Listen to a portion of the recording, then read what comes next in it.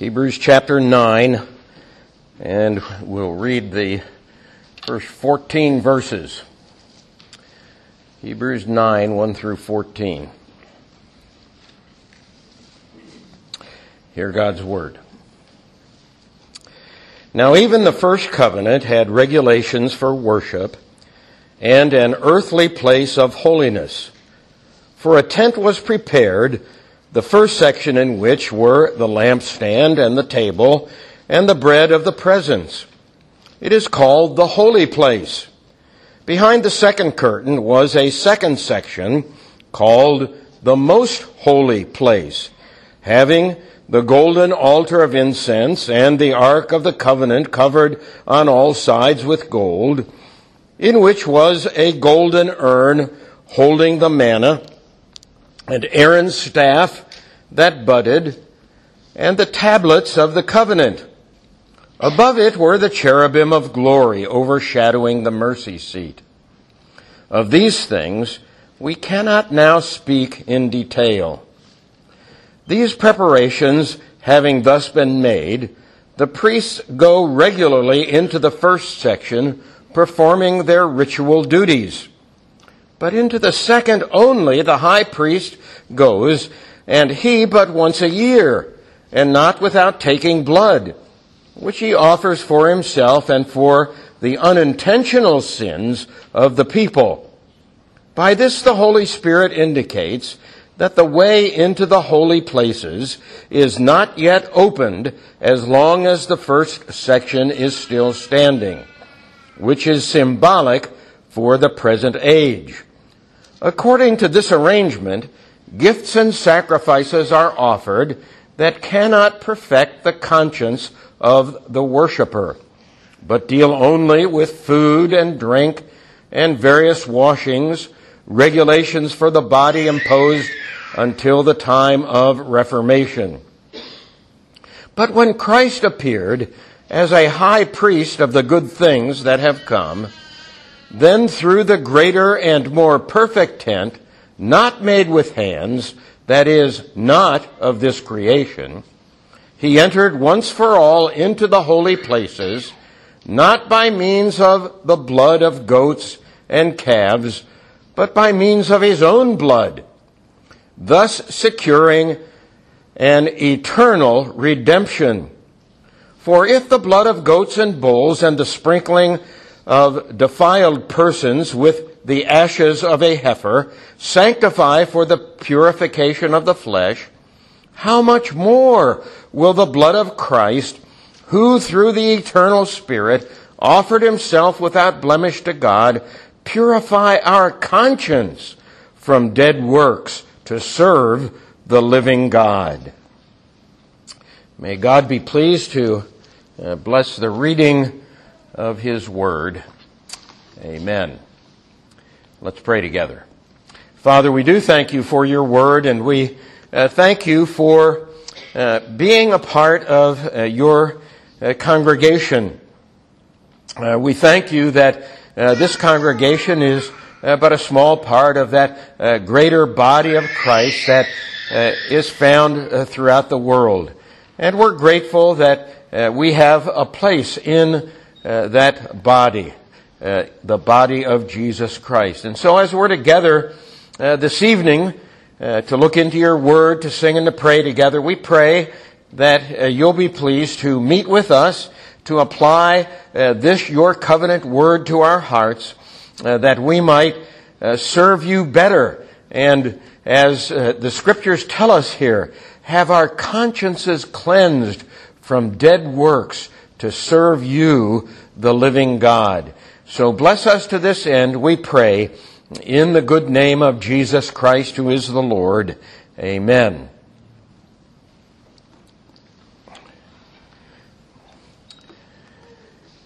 Change comes hard.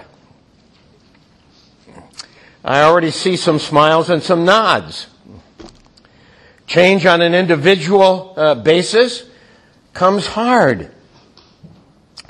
Change on a corporate level and on an institutional level also comes hard. change comes hard on the individual level as we realize that we are in a process of becoming, by the will of God, more and more conformed to the image of Christ. And if this takes place, then we are changed daily, weekly, monthly, yearly, as God prepares us for heaven. But often, this change is not easy. It's difficult. The writer to the Hebrews is writing to Christians, Hebrews, Jewish folk, who have been enmeshed for centuries, really, in a tradition, a binding tradition, a long-standing tradition. And to come out of that tradition is difficult. And those who have been converted to faith in Christ are in danger of falling back from their commitment to Christ into their old ways. And they need to understand that they need to embrace this change that has taken place.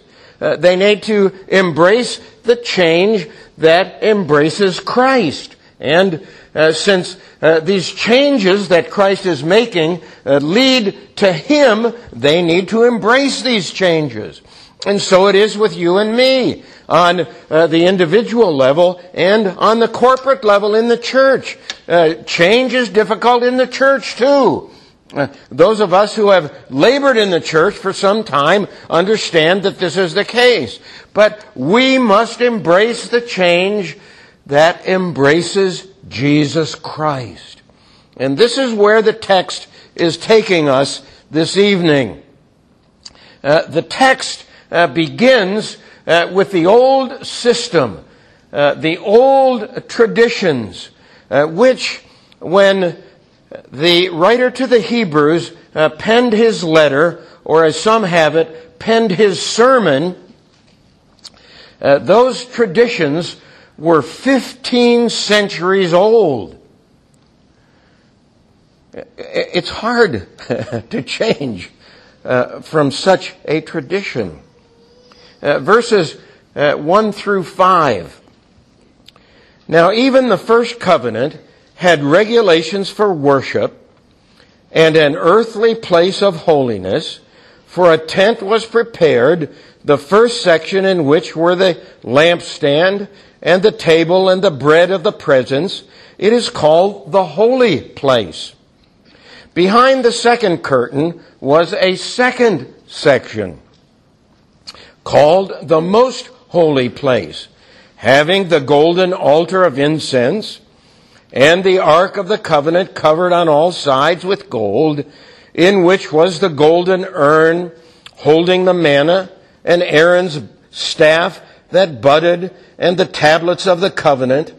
Above it were the cherubim of glory overshadowing the mercy seat.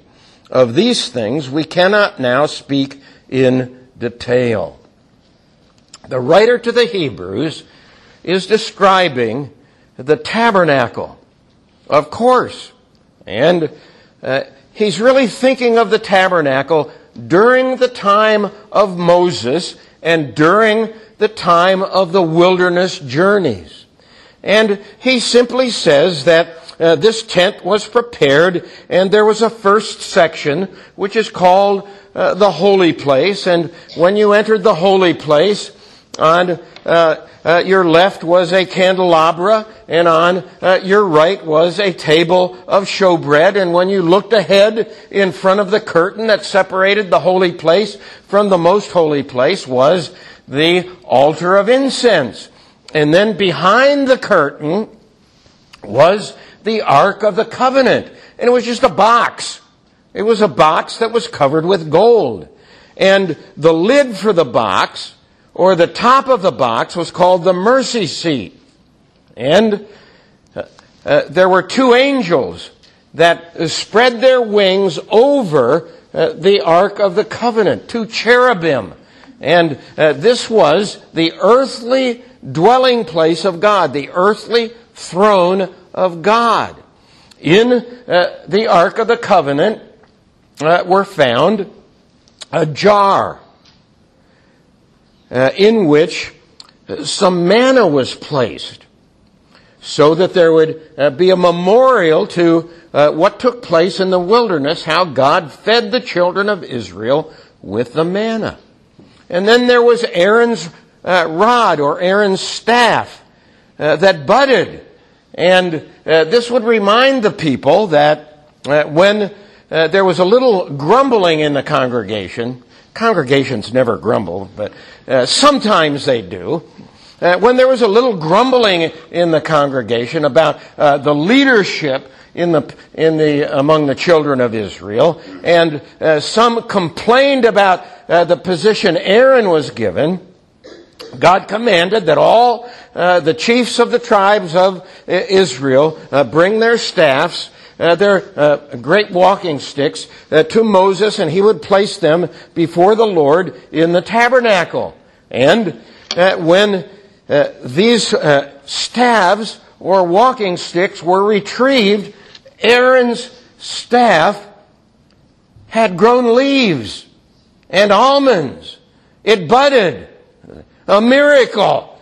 And of course, this was a sign to the people that Aaron was indeed commissioned to be the high priest of the children of Israel. And so here this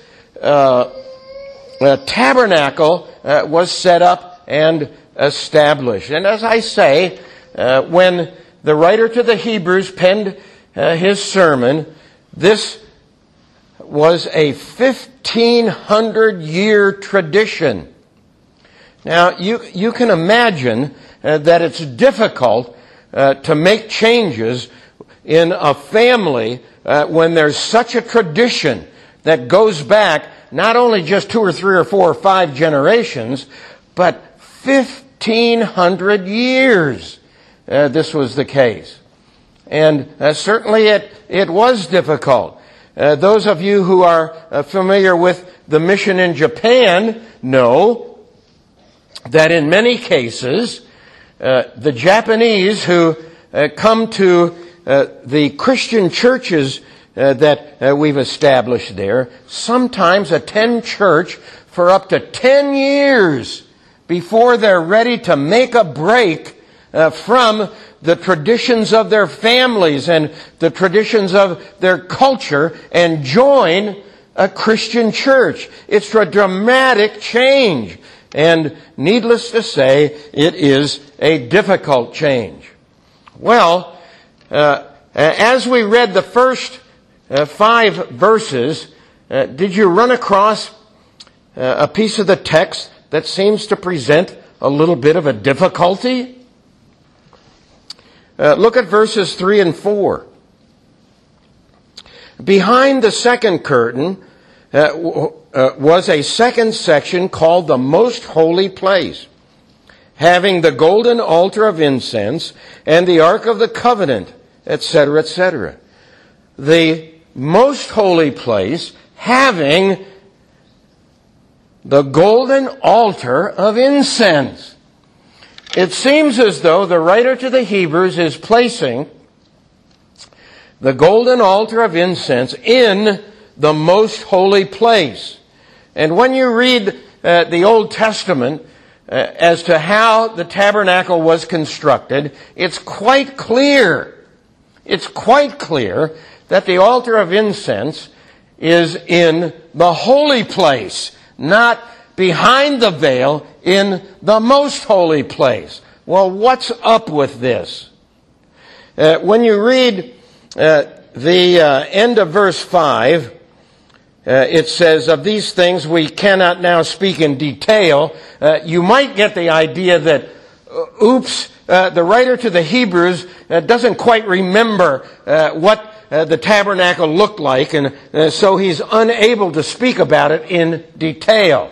Well, I don't think this is what's happening in the text. I think he's simply telling us that he's got a lot of other things to talk about, and he doesn't have time at this point to speak about all the intricacies of the tabernacle in detail. So disabuse yourself of the fact that maybe the writer to the Hebrews is making a mistake here. No. It's not very likely that he's making a mistake. And so what's happening? Well, let me try to explain it this way. Suppose this podium here is the altar of incense. And the priest comes in morning and evening, puts incense on it, the altar of incense, and the smoke arises before the curtain. And right behind the altar of incense is the curtain that separates the holy place from the most holy place.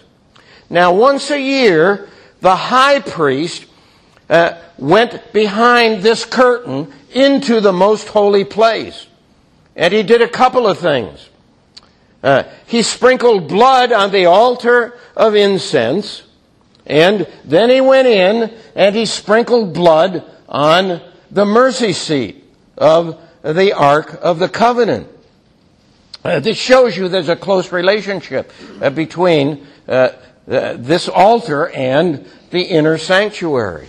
And the high priest would also take some coals from the altar of incense and carry them into the most holy place behind the curtain. And he would put incense on those coals that he took behind the curtain so that a cloud of smoke went up before the Ark of the Covenant and the angels that are there. Now, it seems that what might be taking place in the text is this: that the writer to the Hebrews is ascribing to the coals that are taken behind the curtain the altar itself.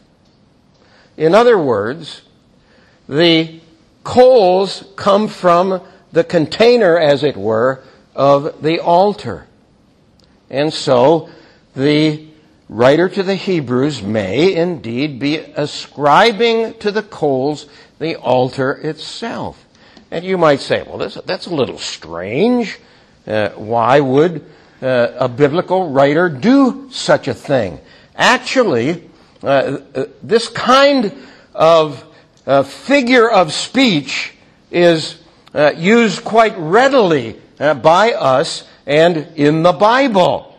For example, you've no doubt heard on the news that the White House has said some things about the leader of North Korea.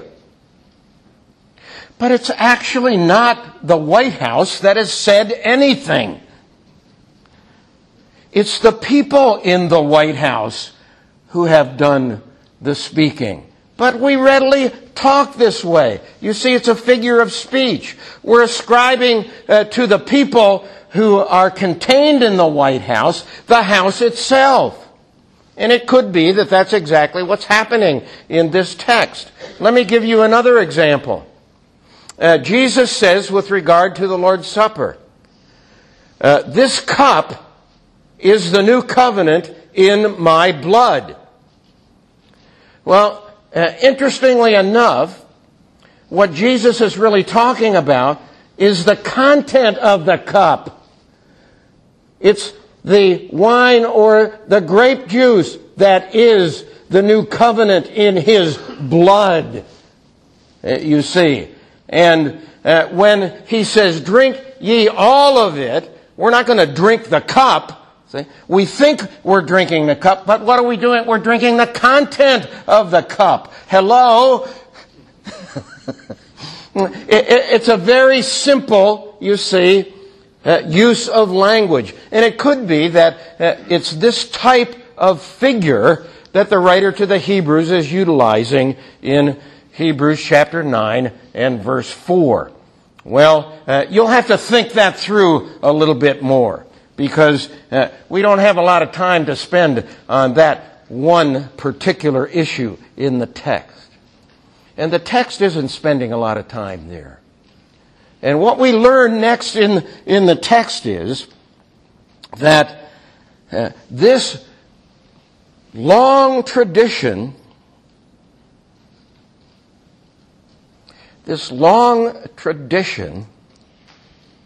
is worked out by the priests in the tabernacle.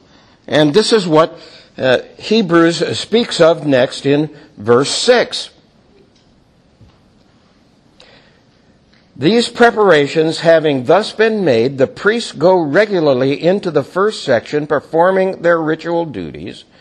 But into the second only the high priest goes, and he but once a year, and not without taking blood, which he offers for himself and for the unintentional sins of the people.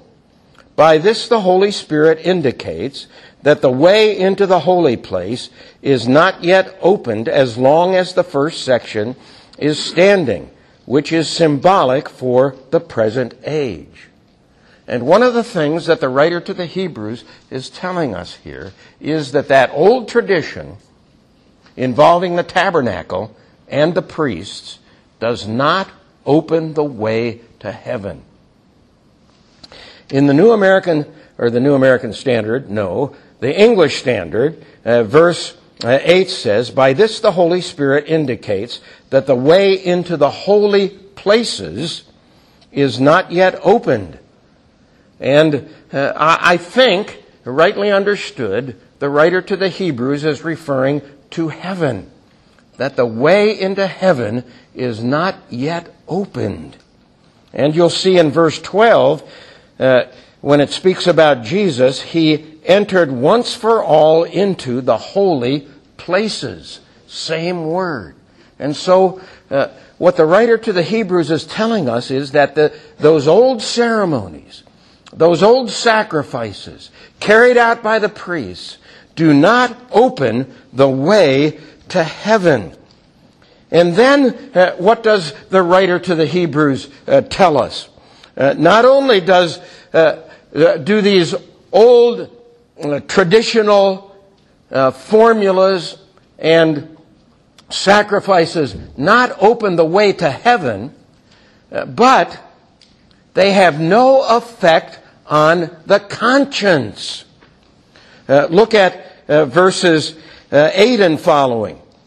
By this the Holy Spirit indicates that the way into the holy places is not yet opened as long as the first section is standing, which is symbolic for the present age.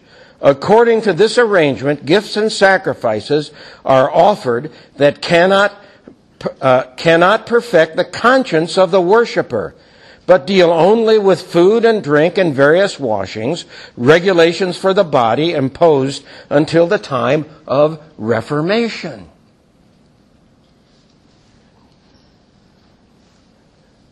All of that Old Testament tradition was symbolic. And it could be understood to be symbolic for the age then present, or it could be understood to be symbolic for us today. Both are appropriate. And this symbolism, a part of it at least, indicates to you and to me that the conscience is not at all affected by those sacrifices. Read it again. What did the priest do? He entered once into the holy places, not by means of blood, the blood of goats and calves, but by means of his own blood. Thus, I'm in the wrong place, aren't I? Sorry about that.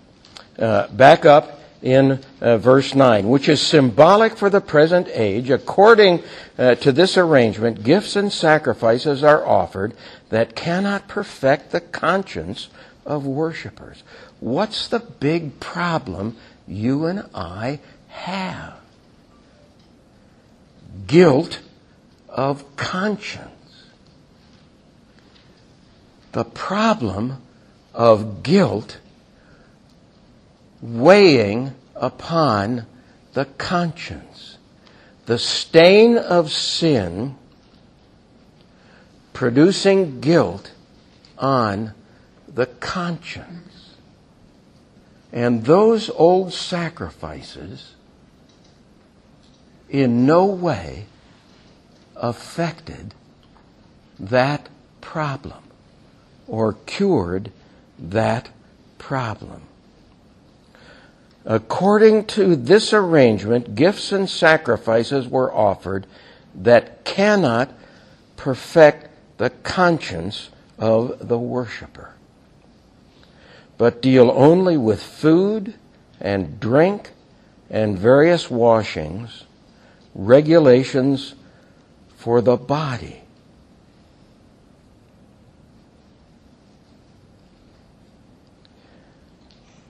The little word washings.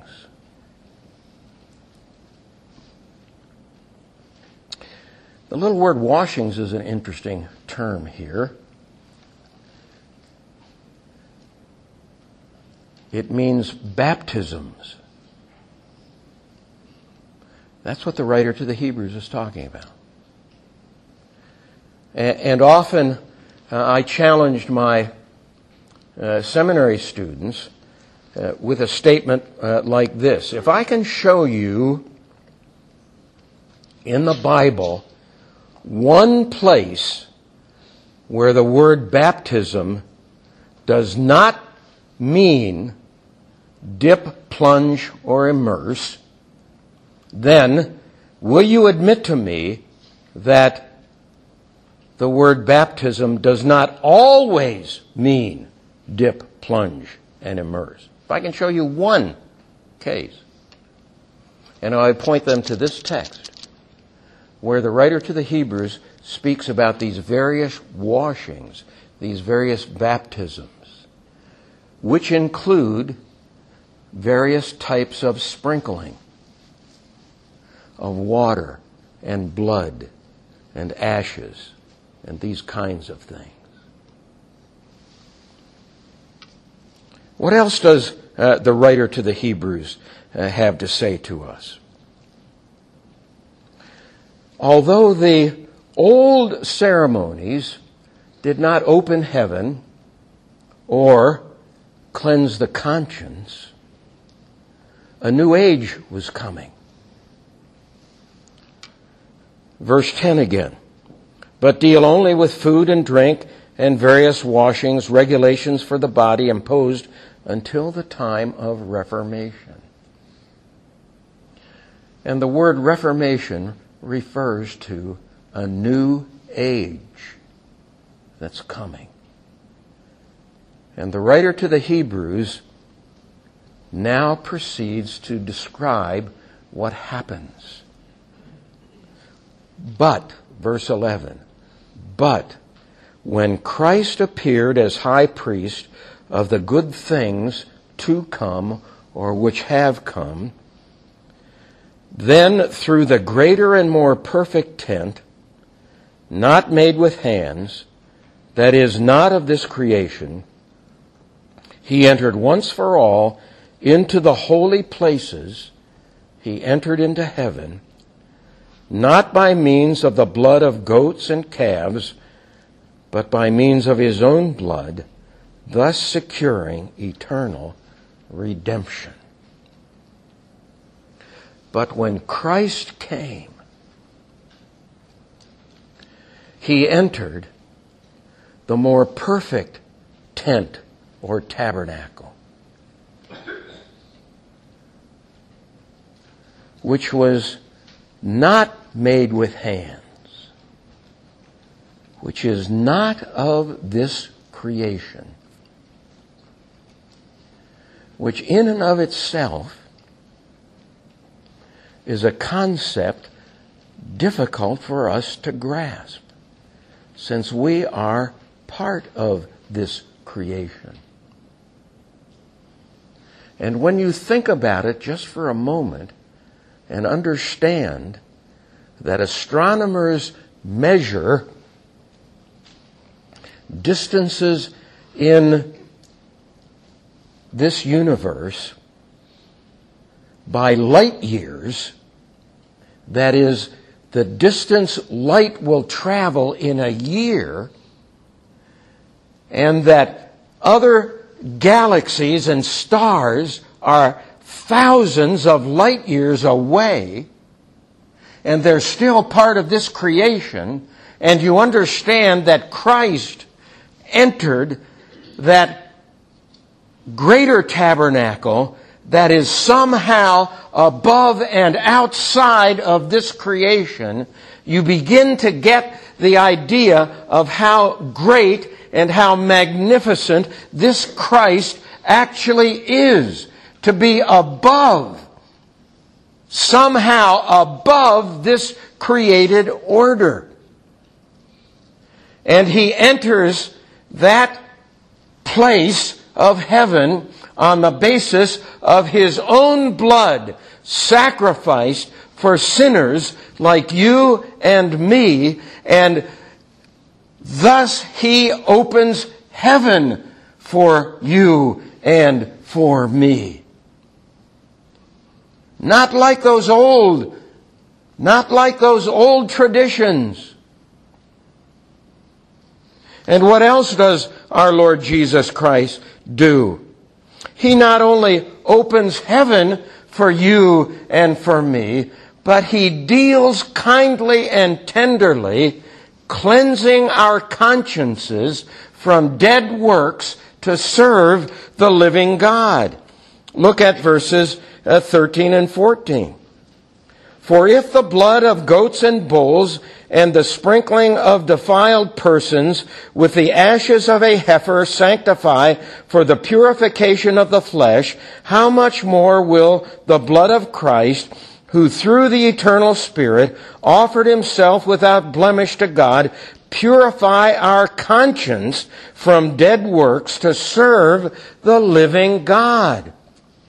By His work, Jesus Christ actually does deal with your conscience and with my conscience.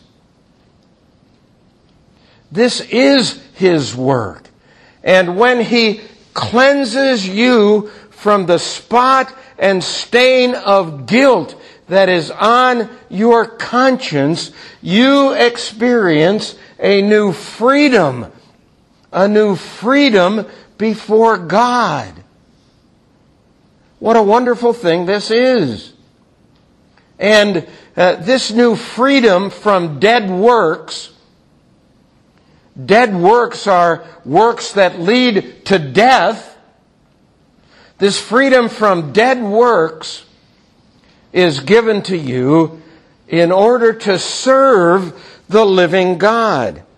Again, verse 14, how much more will the blood of Christ, who through the eternal Spirit offered Himself without blemish to God, purify our conscience from dead works to serve the living God? The purpose of the cleansing is for you to be enabled to serve the living God, so that your conscience now says yes when God says yes, and no when God says no. And in that way, you are able to rightly serve the living God. This is the great change that takes place, where Jesus Christ opens heaven and cleanses the conscience. And you and I must always embrace the change that embraces Christ. See, this is the idea. The folks to whom the writer to the Hebrews was addressing his words were people who were in danger of falling back away from Christ and falling back into their old traditions. No. Embrace the change that embraces Christ. You and I may fall back from Christ by refusing to change. By refusing to change and by refusing to embrace the change that Christ has embraced for you. And if that's the case, you fall back. As we began, change is always difficult, isn't it? And if there's besetting sin, if there are problems in marriage, if there are problems in school relationships, and you know that changes need to be made, you need to embrace the changes that need to be made so that you can freely serve God and freely serve Jesus Christ. This is the idea. And this is the big point, it seems to me, that the writer to the Hebrews brings us to. Embracing the change that really embraces Jesus Christ. And so, this evening, this is the simple challenge, is it not? For you and for me. Besetting sin, you know you need to change. You know Christ's work cleanses your conscience from those dead works to serve the living God. Embrace the work of Christ. Embrace the change embraced by Christ. If you are outside of Christ, some of you young people who haven't made as yet a profession of faith in Jesus Christ, and you may understand in your heads the gospel and the ideas of the gospel and the idea of change that Jesus Christ brings in life. I say to you tonight, embrace the idea of that change that Jesus Christ brings and prepare yourself to stand before this congregation and say before the people of God, yes, I do believe in this Jesus Christ who paid the penalty due to me for all of my sins. Embrace the change embraced by Jesus Christ. Let's pray together. Father, thank you for your word. You're good to us in every respect. We thank you for the gospel. And we thank you for the fact that the gospel does bring enormous change into the lives of people like us. Teach us to expect that you will continue to do this in our lives, and help us to embrace the changes that you are going to make for the benefit of the glory of Jesus Christ, who is the only sovereign Lord. For we pray in his name. Amen.